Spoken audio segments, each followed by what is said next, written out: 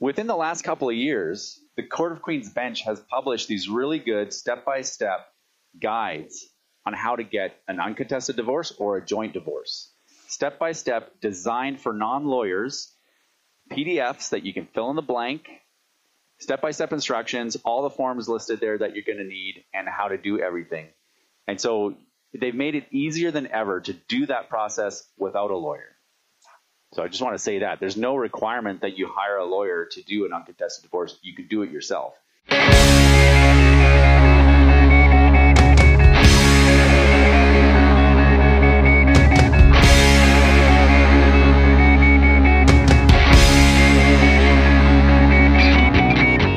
Welcome to Access to Justice. I'm Heather Malarick from Merrick Law, and I'm joined today by my co-host, Evan Clark from Kahane Law. Hi, Evan. How are you doing? I'm great. How are you doing, Heather? I'm great, thanks. And we're also joined by our special guest today, Kim McDonald. How are you, Kim? Hi, Heather. I am very well today. Thank you for asking. Super. Today our topic is, how much does it cost to divorce or separate? Kim, this topic suggestion, I think, kind of arose from a conversation that we had with you. So I wonder if you can tell me a little bit about how this question or topic came up for you. Yes. So money is always on my mind. For people who are or listen to our last video, they know that I'm involved in finance. So the numbers are really important to me, and that's what I look at. And that's how I'm involved in the divorce area.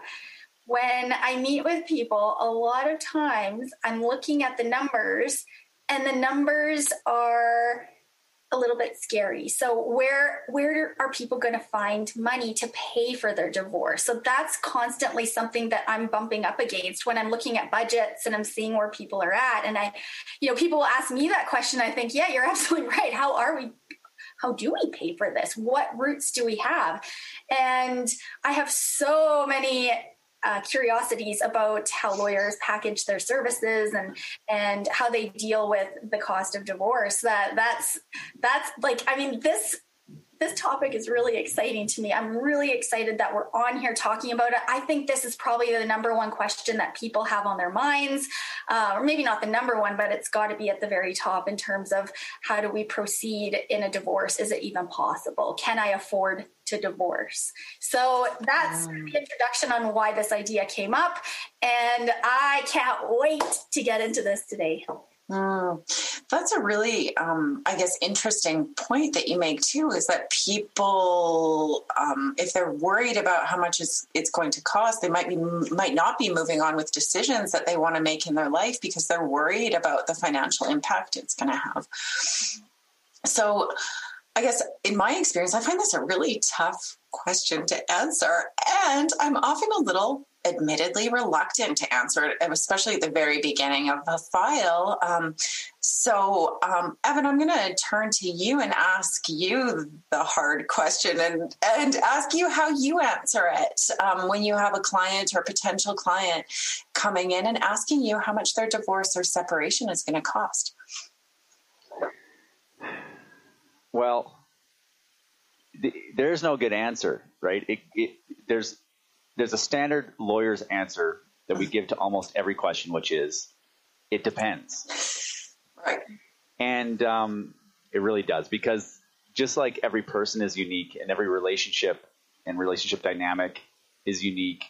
So, of course, also the way that people go about getting a divorce or a separation when the relationship breaks down, it's rarely kind of a cookie cutter experience. And so the answer is it depends, and it depends what route they want to go and how amicable they're able to be. Can they agree on the important issues? How much help do they need coming to an agreement on those issues? Okay. If they can't agree, it's more expensive. I think as a general rule, if you can't agree, the divorce is going to be more expensive. I sometimes you'll hear clients say that, well, I just don't want to do that on the principle of the thing. And principles are expensive. as a general rule. And what I mean by that is, like, let's say someone's asking for spousal support. This is like, it's super common that spousal support is contentious. Mm-hmm. And the other person, maybe their position is, no way, I'm not going to pay spousal support.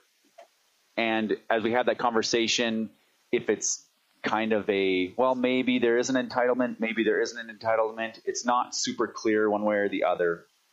My advice would be something to the effect of, depending how much the spousal support payment may be, maybe it's better to pay the spousal support than to pay me to go to court to argue about it and then still have to pay spousal support.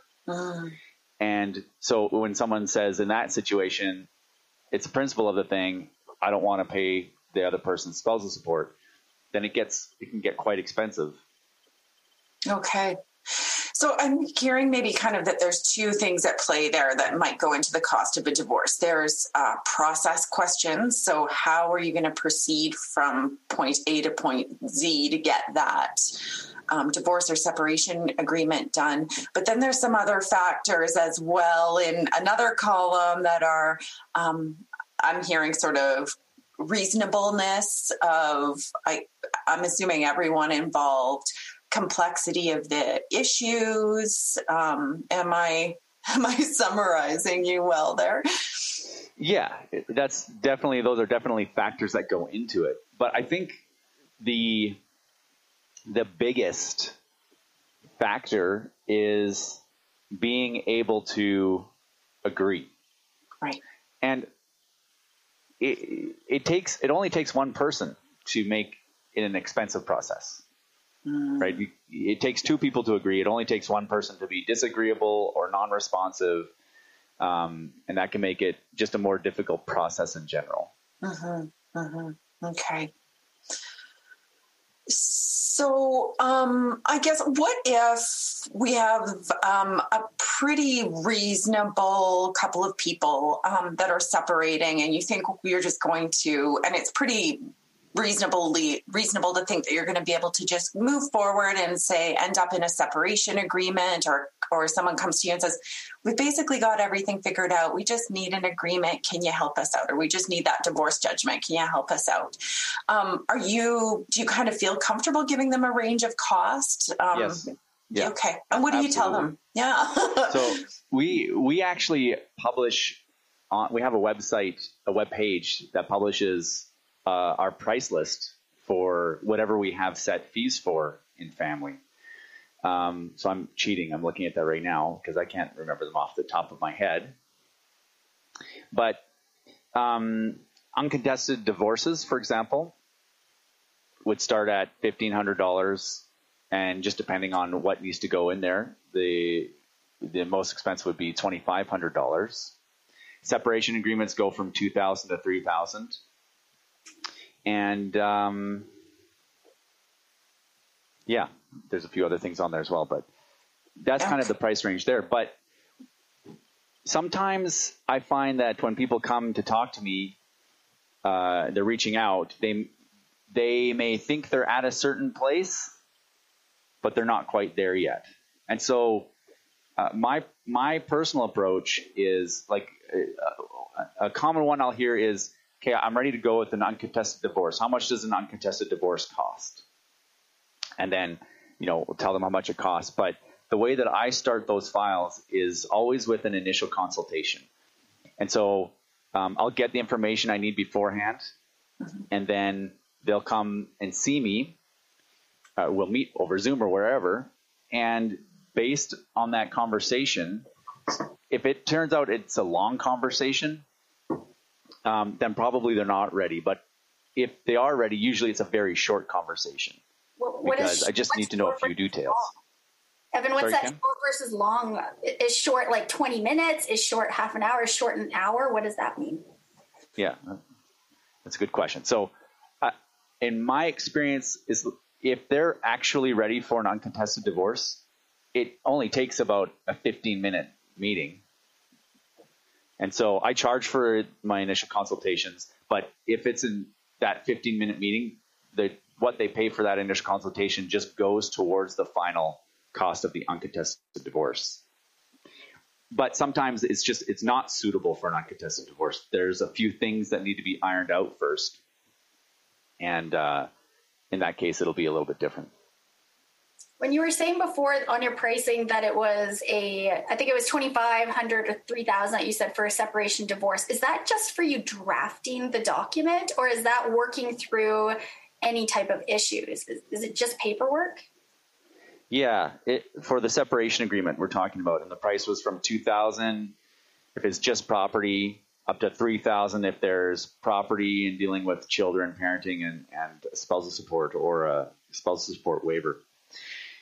And that is just for the agreement. That's like, and perhaps we can talk a little bit about kind of the different routes that a divorce can take. But this would be a situation where they've already negotiated between themselves. They've had like a kitchen table negotiation, and they've got everything. They already know, they agree. Then they bring that to me, and I turn it into a separation agreement.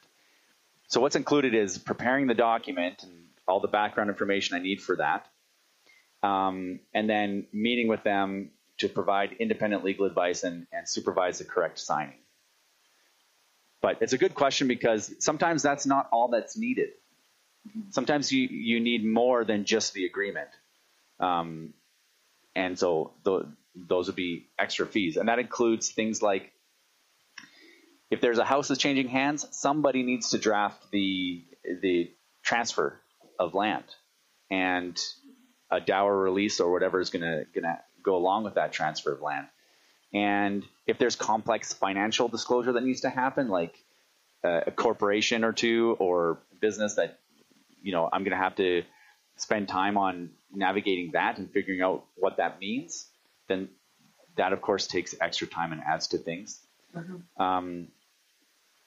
Yeah. Pension orders is another thing that pops up in my mind of something that might need to be, if that's part of the agreement, they might need to get an order to submit to the pension administrator, even when there's an agreement for the pension to split that for the parties. But I think, Kim, your question brings up an important question to ask, because when people are shopping around for lawyers, I think they generally approach it the way they shop around for electronics or any other service. And the way that we tend to do this as people is we compare price. And so you need to know what you're getting for what they're quoting you. Mm-hmm. And some lawyers bill by the hour. Like, for example, Heather bills by the hour.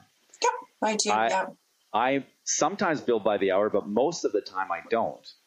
And so I'm able to, because I use that model, tell them up front a little bit more exactly what it's going to cost. Heather will have a pretty good idea of how much it'll end up costing, but it'll depend on the complexity of how expensive or inexpensive it is. So it's one of the things that you need to do when shopping for a lawyer is more than just saying, how much is your hourly rate or how much does the divorce cost? You got to find out what you're getting. Certainly that brings up the topic where we need to do a full episode on how to shop for the right lawyer. How do you find the right person, who's got the chops you're looking for, or maybe they're a softer divorce, maybe there's that type of professional you're looking for. So I think for people listening right now, I think they're probably thinking about that too now that you brought it up, Evan. How do I find the right lawyer?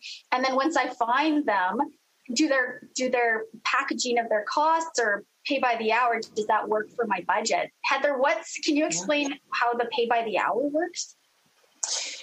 Yeah, so I guess there's kind of two different billing models. Evan had talked about this flat fee sort of approach, and then another traditional way of billing for lawyers is to bill by the hour. So a lawyer hour is usually divided up into 6-minute increments, and we keep track of the time that we spend on a client file, and then bill that time times our hourly rate to the client. So there's that part of the bill, and then there's the disbursements side of the bill. So that's something that people, I guess, need to be aware of as well, and maybe ask questions about. So those are the hard costs that are associated with a file that a lawyer will charge back to the client. So things like court filing fees, photocopies, those kinds of things. Evan, when you charge or when you do a flat fee, does that include the disbursements, or do you charge disbursements on top of that? The flat fees that I just quoted off of our website are legal fees. So that's not including GST. It's not including disbursements. So, and that's a good point, because the filing fees for divorce is $260 plus a minor e-filing fee. We have to file everything by email right now. And so, that's not insignificant, because if you're looking at like a $750 bill, and then on top of that is another $265, you're over $1,000. That makes a difference. Yeah. They're not insignificant. Sometimes they are. I think so. Kind of to get back to the question, I was just thinking about this of how much does a divorce cost, and us saying it depends. To give people an idea, I think the least it's going to cost, if you're getting a lawyer to help with kind of the smallest part of the process if possible, is going to be somewhere around $1,500. I think it's safe to say that. That's our price anyways for non-contested divorce, where there's no children and no support being dealt with. I'm assuming others are somewhere in that window. The most expensive, I don't think there's a ceiling. But I think for most people, it can be, depending on how agreeable everyone is, you could be looking at tens of thousands of dollars. So that kind of gives a range, because I hate not being able to give some kind of an answer to that question. And so, a range somewhere between $1,500 and $15,000, $20,000, depending on how things go and how agreeable the parties are. Yeah. With that $1,500, I have a question. The $1,500 itself, is that the part of the getting the lawyer, the independent legal advice part of your divorce? So having a lawyer sign off that you're making good decisions and reviewed it, and the filing fee included, that $260, is that the packaged up $1,500 that you're talking about? No, the $1,500 is for an uncontested divorce where there's no children and no support. So what that means is they're not going to deal with spousal support, and there's no children, so there's no need to dealing with any child support or parenting. They just want to get the divorce, and they're not dealing with property is kind of ancillary to divorce. Often they're wrapped up in the same kind of court application, but when we're talking about an uncontested divorce, it's ignoring the property. So presumably they don't have very much property, or whatever it is, they've already dealt with it, and it's kind of a non-issue for them. Then this is the process of getting your divorce certificate. It's called uncontested. It's kind of a misnomer because it could be contested, right? How it starts is with filing a statement of defense, and then the other person doesn't reply. They don't have to do anything. And then you can proceed with the uncontested divorce. You send in a package to the court, and roughly 2 months later, you get a divorce judgment, and that's what's covered by the $1,500. And then the disbursements are going to be $264 or something like that. Over that plus GST, so somewhere around $2,000 would be kind of the all-inclusive fees for a very simple death divorce. Now, I just want to say as well, within the last couple of years, the Court of Queen's bench has published these really good step-by-step guides on how to get an uncontested divorce or a joint divorce. Step-by-step, designed for non-lawyers, PDFs that you can fill in the blank, step-by-step instructions, all the forms listed there that you're going to need, and how to do everything. And so they've made it easier than ever to do that process without a lawyer. So I just want to say that. There's no requirement that you hire a lawyer to do an uncontested divorce. You can do it yourself. Some people are not comfortable with doing that. They don't want to screw it up. They just want to have someone else do it and be done with it. But if you want to save money and you're fine with doing something like that, the court has made it easier than ever right now. That kind of brings me to another question that I'm sure people are thinking about as well is, okay, so these are kind of my ranges that I can be expecting to pay if I seek a lawyer's help. What things can I do as a client coming to you, Evan, or to me? What can I do myself or in advance to try and keep my costs as low as possible? Is there anything that I can do to manage that? Yes. Yes, there is, Heather. Yay! That was the answer I was hoping for, Evan. Yeah, and again, a really good question, because even though I do set fee billing, and what that means is, generally speaking, whether or not you're getting one of these packages where we've already defined online how much they cost, if one of those processes aren't suitable, I'm hired by a client, I prepare a scope of work that shows them exactly what I'm going to do and the associated fees. So that gives some cost certainty. They can see, okay, this is what it's going to cost. However, there's also a disclaimer under there as part of my scope of work that says, if there's work that I have to do for you that's outside of the scope of work, I will bill that at my hourly rate. And so whether it's everything's by the hour or whether you're hiring me and I've done a scope of work for you, those kinds of things can, like where you're having to be billed by the hour and they're not things that are really moving your file forward, can really add up. So to keep legal fees down, one of the best things you can do is, if you're going to reach out to your lawyer and you have a question for them that you need answered, obviously you should do that. But before you hit send, think about it, maybe sit on it for a while, see if there's any other questions you have, consolidate them all, and send them all at once. And remember that if you want your lawyer to answer the question, then you're going to be incurring legal fees, because now they have to stop, think about it, turn their mind to it, apply their training, and give you a good answer. So I think kind of keeping the contact with your lawyer down to a minimum helps. That's one thing. Another thing is doing everything that you can on your own. Sometimes I'm doing tasks for clients that do not require legal training, and sometimes, and that's okay. Like, that's part of the service that we provide. But certainly, I would not be against my clients doing everything that they're able to do, and I just kind of help in the background. For me, that's an ideal situation, actually. I love helping clients do things on their own if they feel comfortable. So just in general, I think taking responsibility for your matter, whatever it is, doing everything you can on your own, and keeping in mind, the less you put on the lawyer, the lower generally your legal fees are going to be. What do you think, Heather? Because it's a good question for you as well.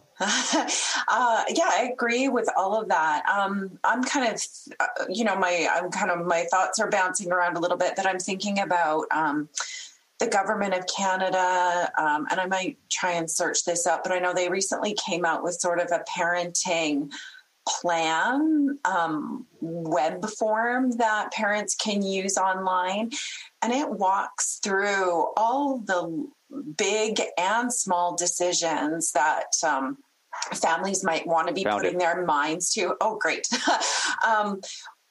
And, if people are walking through that before they meet with their lawyer or as we go through it, and they know in advance and they're thinking about that before they come to see me or you, I think that can be really efficient. And I think it can be really end up with a really good result in the end as well, because people are thinking about that, then having some time for it instead of sitting in front of me and being like, oh, my lawyer's asking me this question. I'm not sure what the answer is. I don't know what I think about what we would do if the kid's school was going to change or something like that. So yeah, that's it. Perfect. Yeah. The parenting plan tool.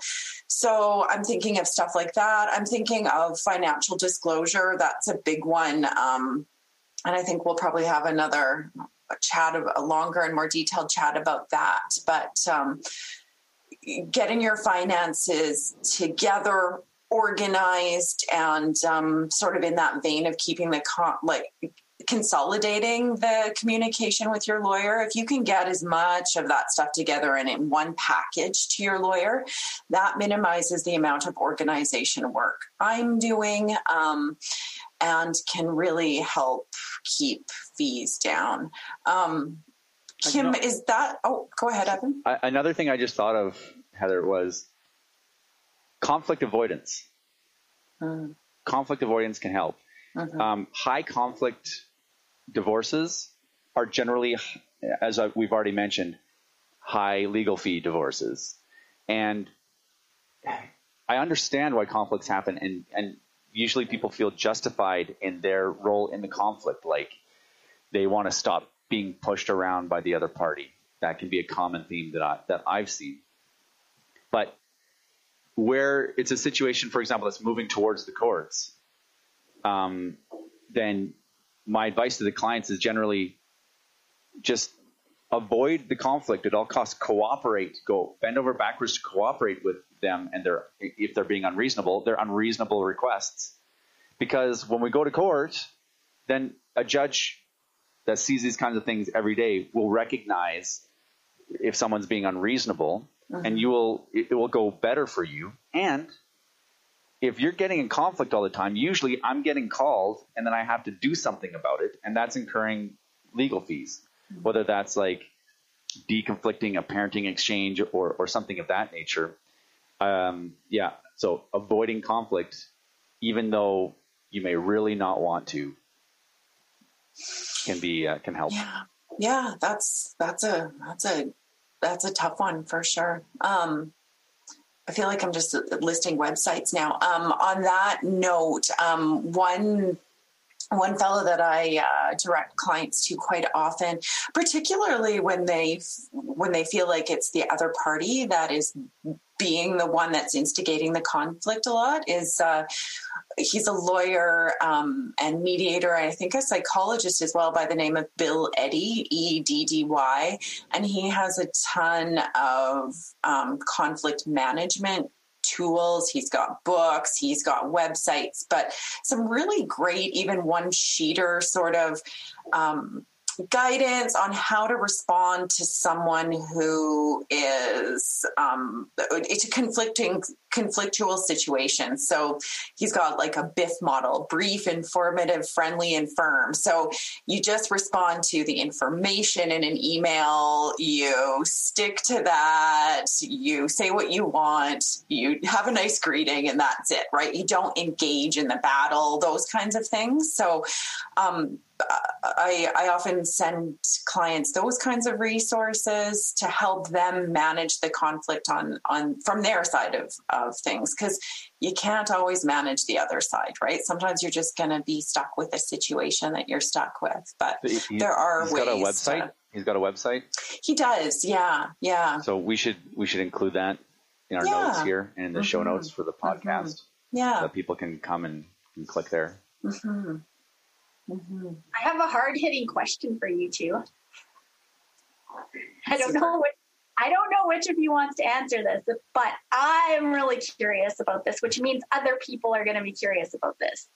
So I've learned quite a bit about lawyers in my time working in collaborative divorce. And what I know is that lawyers charge different amounts. So some lawyers will charge, I've seen between $400 and $500. Others will be a little bit less expensive.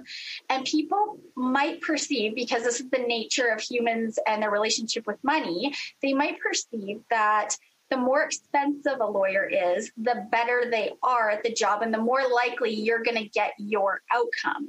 So I'd like both of you to comment on the difference in values that lawyers attribute to themselves and how that impacts people's divorce. This is a great question for Heather to start with. I have some thoughts. I'm not copping out. I have some thoughts, but Heather has more experience dealing with the paradigm of the billable hour, and that's kind of what you're driving at. So Heather. I mean, I don't think there's a perfect answer to that question, and it is a really good one. I was just speaking with someone yesterday, and they mentioned that they called a Calgary lawyer and had been quoted $650 an hour. And to my knowledge, that's a pretty high hourly rate if you're comparing that to lawyers in Edmonton, and that's just a tiny little geographic difference. I mean, I'd say the general rule is that lawyers' hourly rate will increase with their experience. But I don't think that experience is going to guarantee an outcome. And I think if you spoke to any or all of the most experienced family lawyers at the bar, none of them would sit down with a client and say, yeah, I've been doing this for 40 years, and that means that you're going to get what you want at the end of the day. They may be a little more efficient. They may have knowledge in a particular area of law. So those are things I'd be looking at when as sort of that bundle or that cluster of factors that you're thinking about when you're hiring a lawyer. Those are the things I'd be looking at. So if you have a really complex farm situation with a family trust, you might be looking for a lawyer that has experience in that area. And that kind of experience may just come with years, which may then come with a bit of a higher price tag on it. I mean, I feel like that's another it depends lawyer answer for you, Kim. But yeah, that's what's coming to mind anyway. What are your thoughts, Evan? I think this kind of highlights what I think is the problem with the billable hour model. I just don't think that is the best way to gauge the value you're receiving or the value that you're delivering as a lawyer. So I was trained. I'll give them a shout out here. I was trained at a small rural firm in Onaway, Alberta called Patriot Law. Ed and Michelle Gallagher. They have been doing set fee billing for years and years. And so they indoctrinated me for sure, but I like it. That's why I keep doing it now.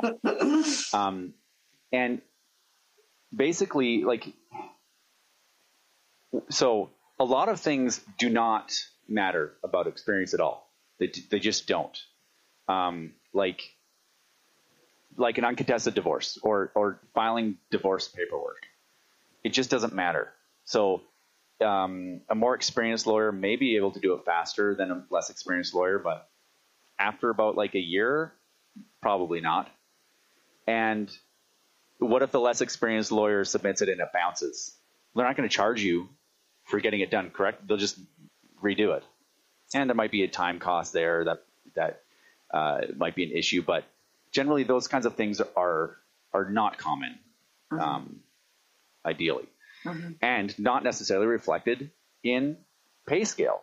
I have seen work from lawyers who charge, in that $400 to $500, $600 an hour range. That's just not good. And I've seen work by lawyers that charge less. That is fantastic. So that's why I think it's terrible. I think it's a terrible model. I think it's terrible from a business perspective as well. That's kind of another conversation. But I also feel like the billable hour kind of does not align interests very well either with lawyer and client. So when you're doing a set fee model, generally clients want things done as quickly as possible. When you're being paid by the hour, everyone makes fun of like city workers, government workers. They're like, oh, they're getting paid by the hour. They don't care how long it takes. They don't want to work themselves out of a job. And that can apply as well to law. Now, I don't believe, and I'm not saying that lawyers milk files for all they can get so they don't work themselves out of a job. If they do, that's unethical, to be frank. So they shouldn't ever be doing that. No. And I know Heather doesn't do that, for example. But it's just, that's a natural, what's the word for like opposite of alignment? Disalignment, misalignment. It doesn't align, right? Naturally, it doesn't align. The interests don't align because the lawyer's incentive financially is not to get it done as quickly as possible. There's, if anything, like at the best, there's just no incentive to get it quickly. It's not like they want to milk it, but they're not like, I got to get this done as quickly as possible so I can get onto the next file and bill at the same hourly rate. There's no incentive. If you're doing set fee billing, then now the lawyer has a huge incentive to get it done as quickly as possible at a high rate of quality. Because the faster they get it done, the more profitable they are. And the faster they get it done, the more happy the client is. Right. So those are some benefits that I see about the set fee billing model that I employ and that I was trained on, and pitfalls of the billable hour. I mean, it just doesn't tell you everything that you need to know. The billable hour just does not tell you anything. And like, if you want to see how long they've been at the bar, you can look them up, and it'll tell you how much experience they have. Yeah, that's true. So when I'm thinking about this, I'm just putting myself in like, okay, I'm getting divorced and I've got the package option or the billable hour option. With the package option, what if it's more than what I need? So then I'm paying more overall than if I had just gone with the billable hour. So that's sort of what comes to my mind. Would I have been better off doing billable hours versus the package? Oh, you might be. You might be. But who's bearing the risk? You are bearing the risk if you go with the billable hour. If you go with a set fee billing situation, then the lawyer is bearing the risk. They're saying, well, this is how much it's going to cost. And as long as there's not other work outside this scope of work, then if I take longer to do it and it's less profitable for me, well, that's the risk that I took and I'm accepting. I have a curious question for you, Evan, I guess, is how often do you find your set fee divorces or retainers are going outside of that scope of work? Because I guess, when I'm thinking about that, I think about how many people start off as, we've got a separation agreement, it's all worked out, and then 2.5 years later, I'm still trying to file stuff at land titles, and there's something that's gone sideways. So, and that's just honestly just a curious question of how often you find that's going outside of those bounds.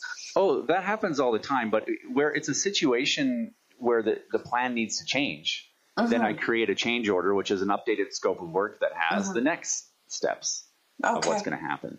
Because a lot of like family law is not like real estate. Real estate, there's a transaction, and it's really become commoditized. Lawyers will do flat fees for real estate in a different way than I do for family law or litigation. Because it's just, there's a transaction, and that's just what they charge, and they just deal with that. In family law, often it's going to be more of a custom thing than just a separation agreement that's this set fee. It's going to be something different, like negotiation. And then as that scope of work is completed, then there's a change order. So it kind of goes back to the first question, how much does a divorce cost? And the answer being, it depends. There's no way to tell right from the beginning, usually. But I can tell you how much it's going to cost to get to the next step. And then once we get there, then I'll tell you how much it costs to get to the next step after that. And how much that ends up costing just it just really depends on the situation. So yeah. The other half of that, though, is when I'm in the middle of doing a scope of work for somebody, and now I'm getting questions or fastballs coming at me, I keep some money in retainer for those types of situations so that I can act quickly for the client at my hourly rate, and bill that way. That happens regularly too. Yeah. Okay. But I try to avoid it. I don't. It's less than ideal. Right. For my model. Yeah.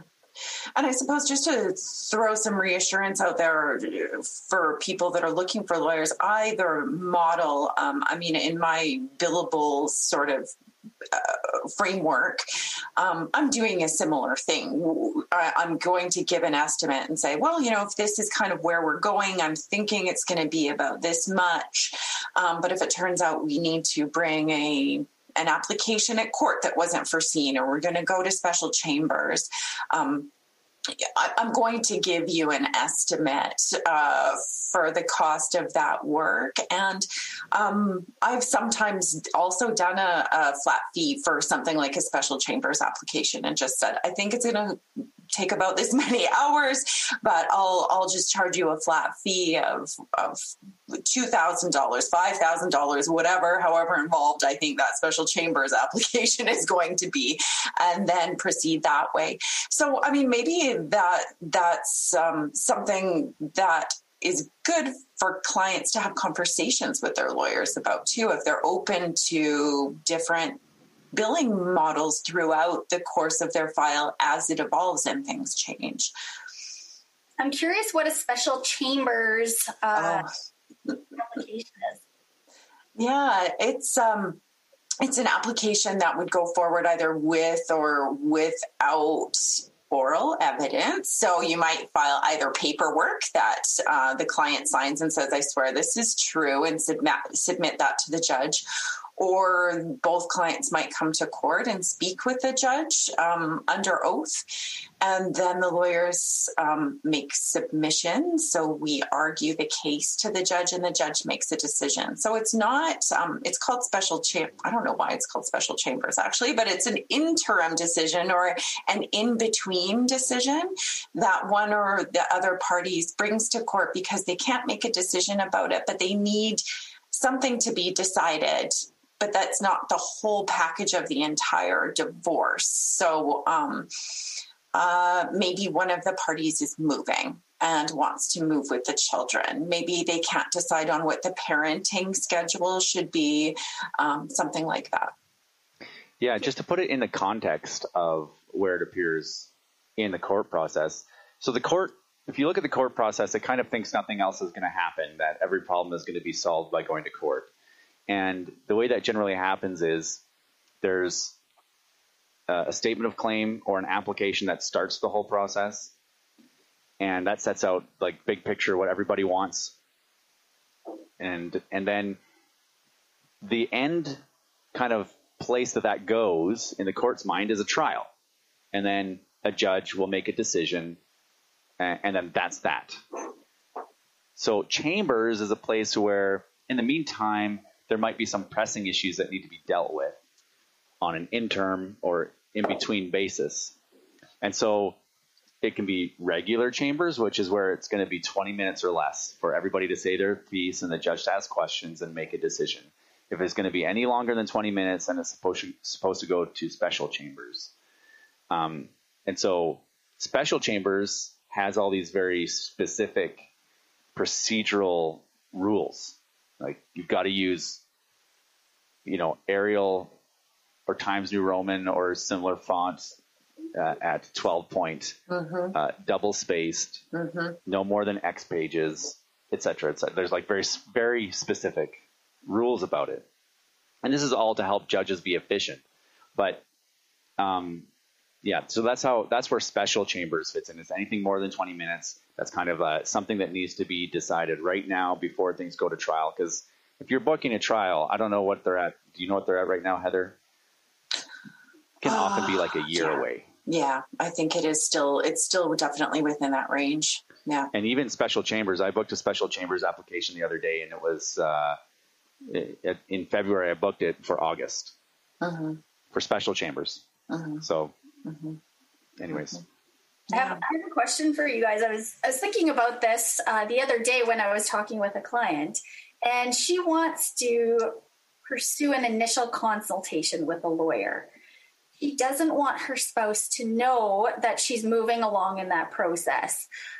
I don't know can people pay with credit cards, or I don't know how people pay, you guys, and how do they conceal that meeting from their spouse if they want to? It's come up a few times when I've been talking with people, and I'm just curious if you guys have that question and how you work around that. Certainly, I've had that question before. So a few different ways. I accept e-transfers and credit cards, but it doesn't have to be the credit card of the person who's booking the consult. So if they, want to use a friend or a family member's credit card or ask them to transfer me the fee for the consult, they can do that. I do try and make it a practice if people don't tell me right at the outset to say, is it okay to call back this number? Is it okay to send messages? That kind of thing, just so that, their spouse isn't seeing Merrick Law pop up on their cell phone and they're like, why are they getting phone calls from the law firm? So I guess my general answer to that would be, when you're calling for a consult, let that law office know right off the bat that privacy is a concern. Obviously we are all bound by confidentiality. And if the spouse was calling and saying, has Mary been to your office for a consult? I'm not even going to answer that question. I'm going to say yes, no, or maybe. I'm going to just shut that down. But it really doesn't hurt to let the lawyer or the law office know that that's something that you really want to ensure is private, and what steps we can take to help make sure that that's not showing up on their bank statement or on their cell phone. Yeah, perfect answer. Yeah. I mean, some law firms will also accept cash as well for an initial consultation. I accept cash. I prefer not to. It's just kind of annoying to deal with cash. But, if it's a real concern and they don't have other means to pay, usually the lawyer will help make it work. Yeah.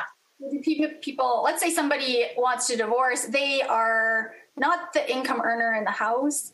They don't have the money. They feel like they don't have money. They want to pursue this. The spouse maybe says to them, I'm not going to pay for this. So now they're feeling trapped. They don't know if they can even pursue a conversation with a lawyer to get that process going because they don't have the money. They don't have family who will kick in. They don't have friends who will help.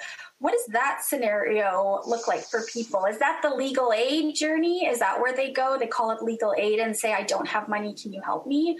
Can you guys explain that process? Well, first of all, that can be a tough situation, because if they're married and they have assets, and one of them is going for legal aid, and maybe Heather should answer this because she'll definitely know the answer. The legal aid will say you're not approved because of the assets that you have in your name. Edmonton Community Legal Center in Edmonton is another option that can help at the initial stages, sometimes more depending on the situation. There's also the Student Legal SLS. Yeah, Student Legal Services. Yeah. At the University of Alberta, and University of Calgary has a similar one that also helps people in those types of situations. But that's a tough situation. Some lawyers offer free consultations, and others don't. Maybe that's something we can talk about as well. As why do they offer free consultations? Why doesn't everybody offer free consultations? So perhaps a free consultation might be something that would benefit someone in that type of a situation. Heather, what are your thoughts with your background? Yeah, I agree. It is a tough situation. And, I think family lawyers are in high demand as well. So I think even if you've got the funds and the retainer, I think it can be difficult to find a family lawyer that's taking on new clients, full stop. So you add on a financial challenge and it can be really difficult. So I don't, I'm thinking, do any family lawyers take files on contingency if there are assets? I mean, I'm not aware of any, but no, I'm not aware of any either. It seems like a trap for the unwary, but from the lawyer's perspective, but they can now. I don't think it's always been the case, but I think the rules changed within the last few years that that family lawyers could theoretically take a family law file on contingency basis. I'm just not nobody's told me that they're doing that. I haven't heard that. Yeah. It certainly is. I mean, I guess if people have wound up in my office, then they found a way somehow to do it. But I see a lot of parents helping out their adult children who are in a tough spot. It's just a difficult situation. So Heather, what do you charge for an initial consultation, and what do you include in that? Okay. I charge $250 plus GST. I schedule an hour with a client, or a potential client, but I like to chat. So sometimes I go a little over. And what I include in that is we've mentioned on the previous episode, collaborative law is a big passion area of mine. And one of the hallmarks of that is that there's not any legal strategizing. So I don't tend to give straightforward legal advice at my consultations. I'll gather information. I'll explain the process of divorce, the issues that would have to be covered off to get to a divorce or a separation agreement. And I'll give a lot of legal information about those areas. So if there's children, I'll talk about what parenting would need to look, what bits would need to be hit for under the parenting category. I'll talk about how child support works. I'll talk about spousal support. I'll talk about property.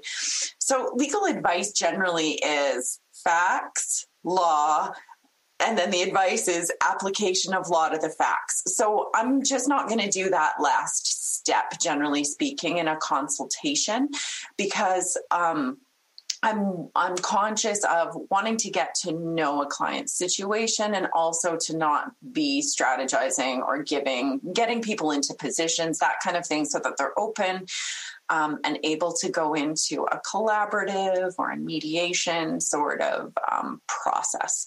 I'm also going to talk about process options and try and figure out a recommendation of what process might be best for them. So that's sort of what they can expect from me from that first hour.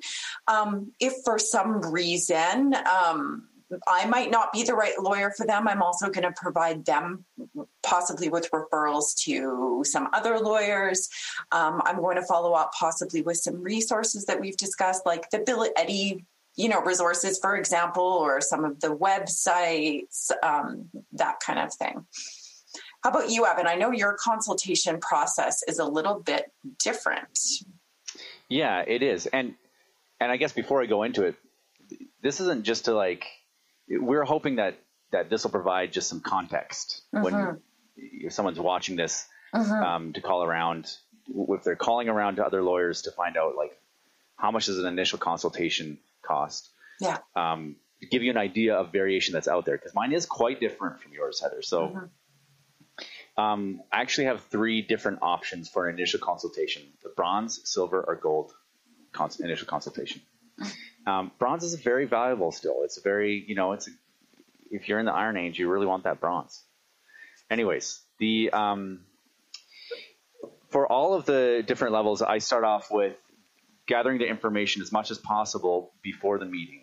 And so we send out a questionnaire. The client fills out returns that I'm able to review before the meeting.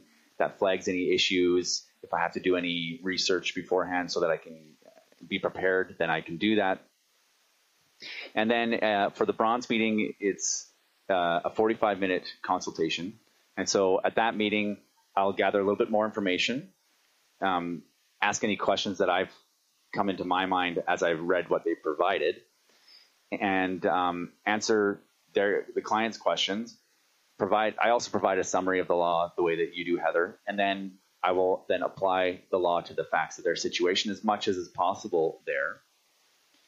Give them an idea of what their rights and responsibilities are in that situation, and help them, give them a sense for their options for next steps of what should happen next or what can happen next from that point on. The silver initial consultation is up to an hour in length, and it's $600, and they get a written summary of the advice afterwards. So they're not just getting the meeting, they're also getting it written down. And the thing that can be really helpful for is, especially like it's an initial consultation, so often it's at the early stages of a separation or divorce. And when you have it in writing, you're getting a summary of the law and a little bit about how it applies to your situation. And you can use that when you're going to negotiate with your ex-spouse or whoever it is, because now you've got something written down. You don't have to just rely on your memory. And so that's a very useful resource. And then the gold meeting is up to 90 minutes, and you get that written advice, but you also get a $300 credit. So the gold is $1,000. So they get a 90-minute meeting, the written advice, and a $300 credit towards ongoing legal services. The silver is $600. They get a 1-hour meeting and the written advice. And then the bronze is $400. It's a 45-minute meeting. They get legal advice at the meeting. And all of those, obviously, I prepare for beforehand. Okay. Yeah, that's a different structure and different kind of product, I guess, or service that a potential client's going to get out of those two different meetings. And so a third option would be where people offer a free initial consultation. And I think usually these are going to be a 30-minute meeting. I think that's kind of the norm here in Edmonton, at least. And I don't know, because I've never done free consultations, but I assume there's no prep done before the meeting. They'll come and it'll be kind of an informational gathering exercise, and maybe an explanation. But 30 minutes isn't very long to get into too many details. So it's probably, that can be a really good tool, the free initial consultation, for you as a potential client to like get a feel for this lawyer and get a sense for, if you like them or not. Although how much you like them may or may not be a good criteria to hire them. You may find me very likable, but not like me as your lawyer, and vice versa. You may find someone very not likable, and they may be great lawyers. So, but do you have any thoughts or an experience with the free consultations, Heather? I don't really. I've heard a few clients who have come in who have said, "Oh, I had a consult with this person, or with a lawyer, and I thought it was going to get some information, and they basically just told me their hourly rate, and that was it." So, I think but I don't know that that's the case across the board. I'm sure that most lawyers are providing more information than that, even in a short free consult. So I think there's huge variability in how people do their consults, and just as there is in billing structures and hourly rates and all of that. Yeah. And I don't want to disparage any lawyer that's doing free initial consultations. I think that's a perfectly fine way to do things. Yeah. But just keep in mind that generally speaking, in this life and in business, you get what you pay for. And it's not that the lawyer is saying you're going to get something more than what you're paying for. They're saying it's a free initial consultation. Yeah. It's a free consult. Sure. So keep that in mind. Yeah. And if you're paying me $400 for initial consultation, you should expect to get something a lot more than that 30-minute where you don't get a lot of information out of it. Right. Yeah.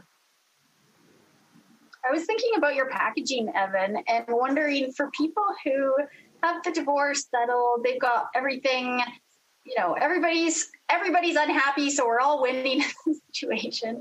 We have an issue that comes up the next year. Maybe somebody in the relationship has a big bump in pay and the other spouse is looking for some compensation or just to revisit their spousal agreement. My curiosity with your packaging is now, can people come back to you for just this one issue? And how does that work in your packaging? Like for the hourly, it's simple, right? You go back to your lawyer, they're gonna start billing by the hour to revisit this particular scenario. For you, how does that work in your plan structure? It depends what's needed. So generally speaking, if a client needs me to do something for them, then I prepare a scope of work. And if it's something really simple, then maybe it'll be a simple email. Like maybe I won't prepare a formal scope of work for them if it's like one little thing, like writing a letter, But yeah, generally it's for anything that I do. That's generally how I do it, is create a scope of work to show them I'm going to do these steps. This is the plan, step by step, and here's the associated fees. And if it comes to reopening an agreement, I mean, hopefully that doesn't happen. I think something more common might be like what you're talking about, a change in income, child support or spousal support needs to change, but they just not sure how to go about doing that. And the other person isn't automatically changing it. And for that type of a situation, usually the way I'm going to start out with something like that is getting in touch with the other lawyer or the other person to just in a friendly way, in a non-confrontational way, to be like, hey, income change, we need to update these payments, and always looking to solve that at the lowest level, which is, between, if they couldn't solve it themselves, then between the lawyer or lawyers, to kind of, because if you can solve it at that level, it's the most affordable. It's the least hassle. Yeah. You can enter a consent order, which these days can be just emailed to the court, and then everything's all sorted out. And that's a really clean and affordable way to handle those types of issues. It gets more complicated when the response from the other side is non-existent or antagonistic or unreasonable. Then there's other tools in the lawyer toolbox that can be used. That made me think about something. What if people want to save money and they only hire a lawyer on one side and not the other side? Does that happen? And yes. What does the lawyer feel about that? And tell me what the scenario is, because I think probably people think about that a lot. Like, how do I cut costs? I'll just get one lawyer instead of two. You mean as a couple, they decide to do that route, Kim? Yeah, let's say they're not really getting along. Let's say if they're litigating, they know it's not going well, but they still want to save money. Like, is that a scenario? Even, yeah. So if they're litigating, they and one person gets a lawyer, it's not because they both think like this will be the best way to do it. It's when that kind of scenario more often will come up is where they do agree, and they need an agreement in place, and they don't want to both get a lawyer. Yeah. And where the agreement involves property or a spousal support waiver, then you can't avoid both having a lawyer, at least at some point in the process.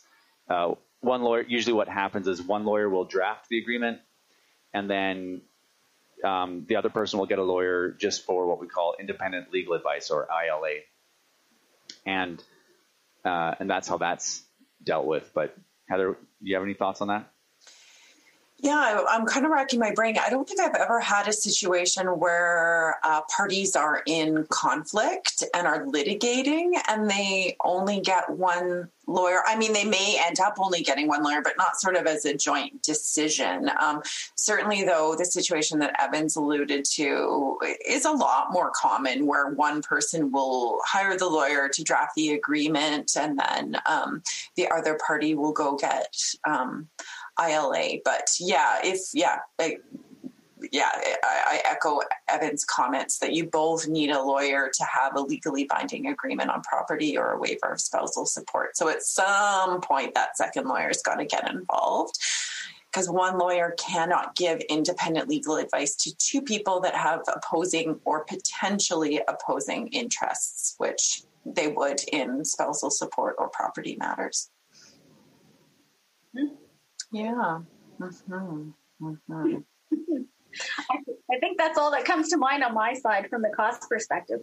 Yeah, I mean, I think we've scratched the surface at least and identified a lot of the factors that can go into legal costs. And I really hope we fleshed out the "it depends" answer enough to show that, that's kind of the common lawyer answer, not because we want to avoid the question, but that there are a lot of factors that go into the answer to that question of how much is my divorce going to cost. So I think it can be helpful to kind of, if we talk for a second about what does the route to divorce look like? What are kind of the different options? And, obviously there can be a combination of things like processes. You can move from one process to another. Last time we talked about the collaborative process and generally what that looks like. Yeah. So the most, and we've made reference to this, I think a couple times, the most affordable way is by direct negotiation. Mm-hmm. And so that's where the two parties sit down and figure it out themselves. And then if there is property or a spousal support part to that, then that's going to involve, for sure, you're going to need to have an agreement or a court order. Agreements are usually helpful in that kind of a situation. You mean a written agreement, Evan, in that situation? Thank you, Heather. Yes, a written agreement with independent legal advice. Yeah. If it's dealing with property, if you don't have that, it's not a valid agreement. For us lawyers, that means a lot. For people who are not lawyers that sign an agreement, which I've seen plenty of, that may be fine for you.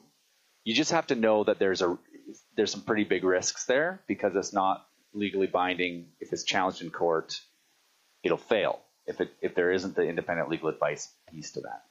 But not to get sidetracked. So that's one route to divorce. Sit down, figure it all out, have an agreement or not, and then get the divorce, go through the uncontested divorce process, which you could find on the court website. What's another option besides collaborative resolution and direct negotiation, Heather? So one or both parties could hire lawyers to assist them in negotiating anything that they haven't resolved. So that's another pretty common way of coming to the or getting to the end of the divorce process. So both people would go get their own lawyers. Say it's Evan and I get in touch with Evan. We'd have a chat about what's going on, and we might have a four-way meeting. So that's where both lawyers and both clients sit down and talk about the issues that are still not agreed upon. Or Evan and I might just exchange proposals, emails, phone calls, whatever it might be between us to try and resolve the issues. And then we would put that in a written agreement. In that case, we each provide advice to our clients as part of the process, and we would sign off on the agreement. Once we've got the agreement, go on to the divorce judgment, do the court filings, and get that done. So that would be another way. There's mediation as an alternative to that if parties can't reach an agreement. So that would be going to a neutral third party who are going to help them, called a mediator, that are going to help them try and have conversations about their areas of disagreement and see if they can help them reach a resolution on those things. Lawyers can support in that process, or it might be a process that parties just attend on their own, and then the mediator reports back to the lawyers about what's gone on in the mediation process. So, but what are your thoughts about mediation?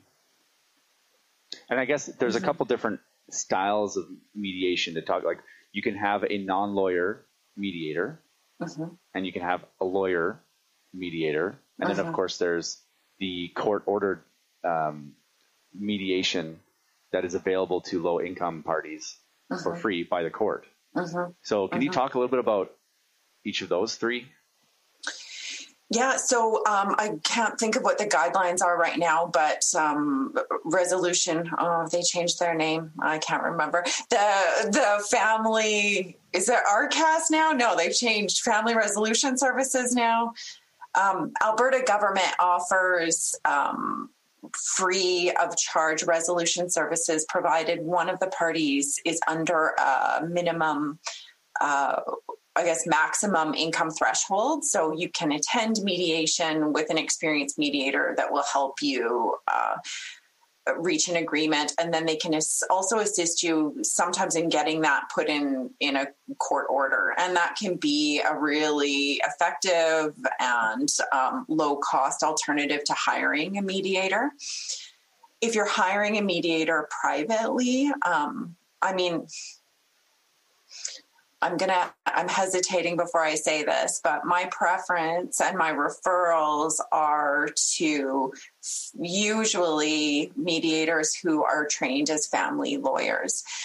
And the reason for that is that there are so many things that need to be considered to go into a legally binding agreement that if they're not addressed at the mediation stage, the parties might enter into a whole bunch of agreements that sound really great and might be really great, but then they're going to go to their lawyer for independent legal advice, and the lawyer's going to say, well, actually, you can't do this, and Canada Revenue Agency isn't going to allow you to direct that, and you actually aren't allowed to do that with your land title, and then you're back to the drawing board, and you're repeating, you're wasting time and money. So that's not to say that there aren't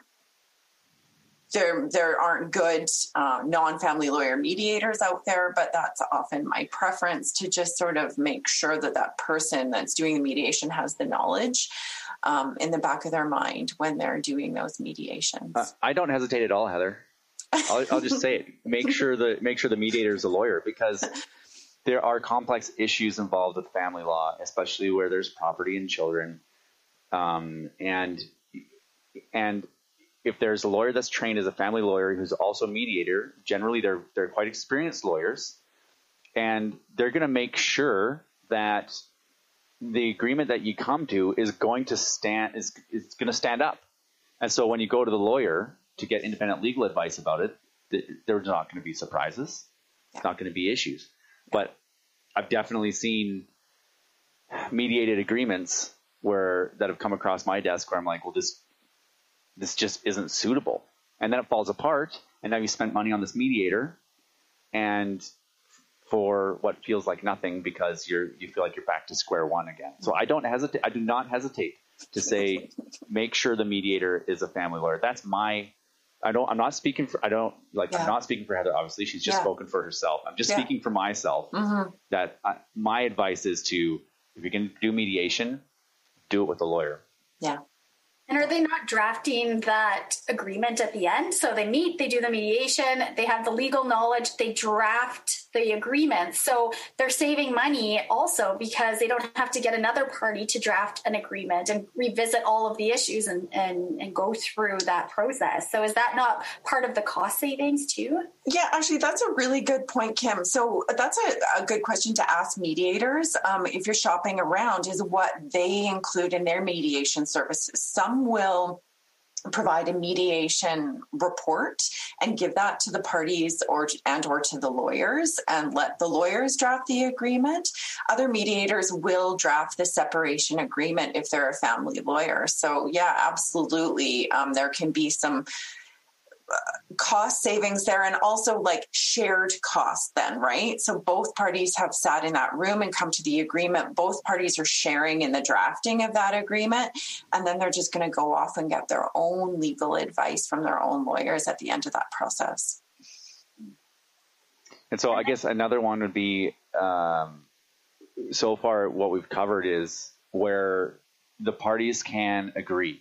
There's some mechanism to help them agree, whether it's they do it on their own, they do it with the help of a lawyer or lawyers, or they do it with the help of a mediator. all of those involve the two parties on their own volition agreeing. But sometimes there's just issues that they can't agree on. And I think one that's very common, or two that are going to be very common, are spousal support and parenting. Often those are things where parties just cannot come to an agreement.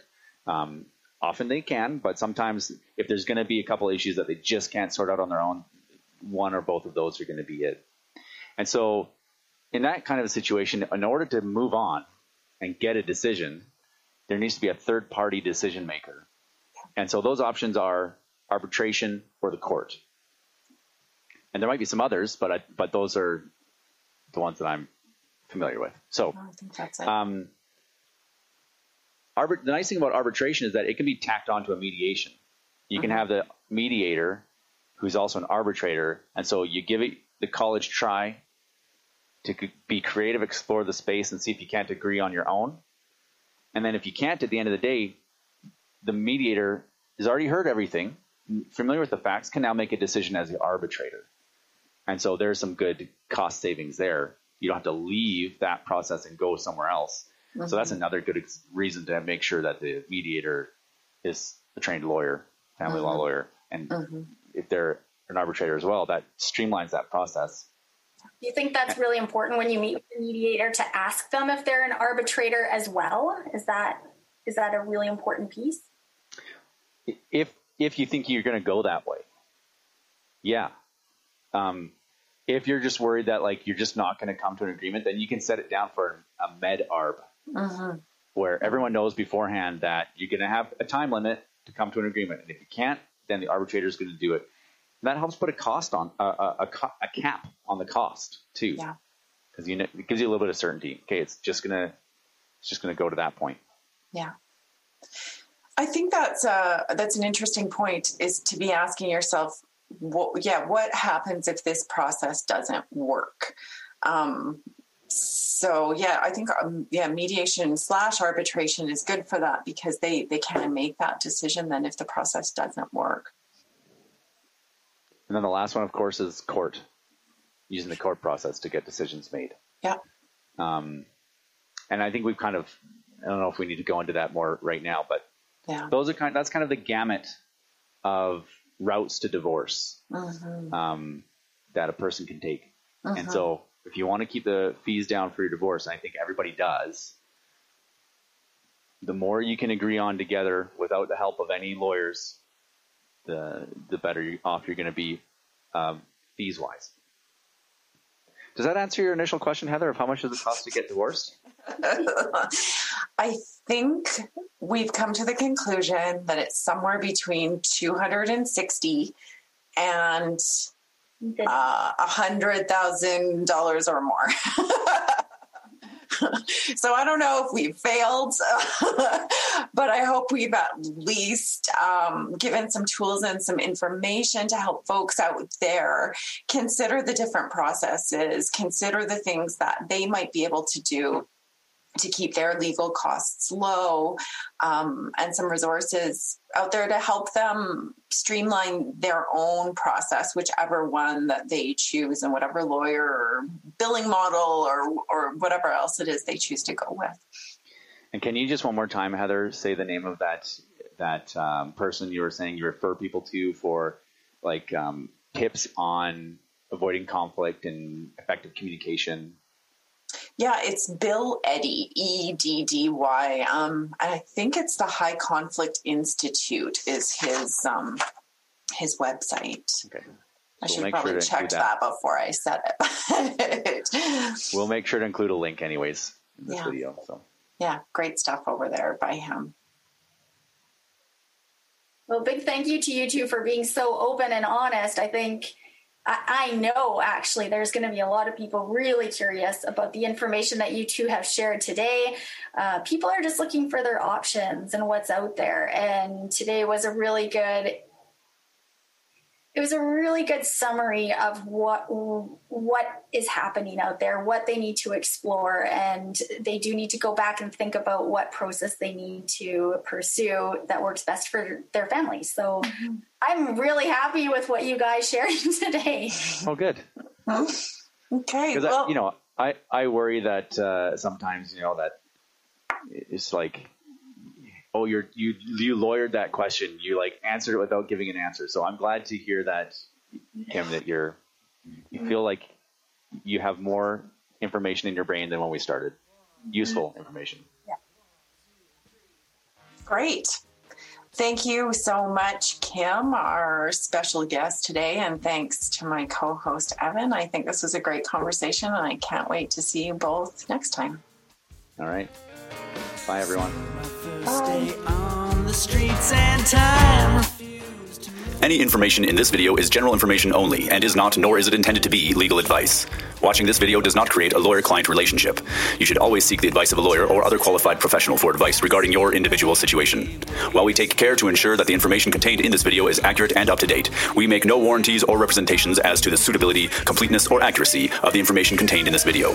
Any reliance you place on the information is at your own risk. Kahane Law Office, Merrick Law, Heather Malarick Professional Corporation, Evan Clark Professional Corporation, Evan Clark, Heather Malarick, and any guests will not be responsible nor liable in any way for any content, including but not limited to any errors or omissions in the content, or for any loss or damage of any kind incurred as a result of any content communicated in this video, whether by Evan Clark, Heather Malarick, or by a third party.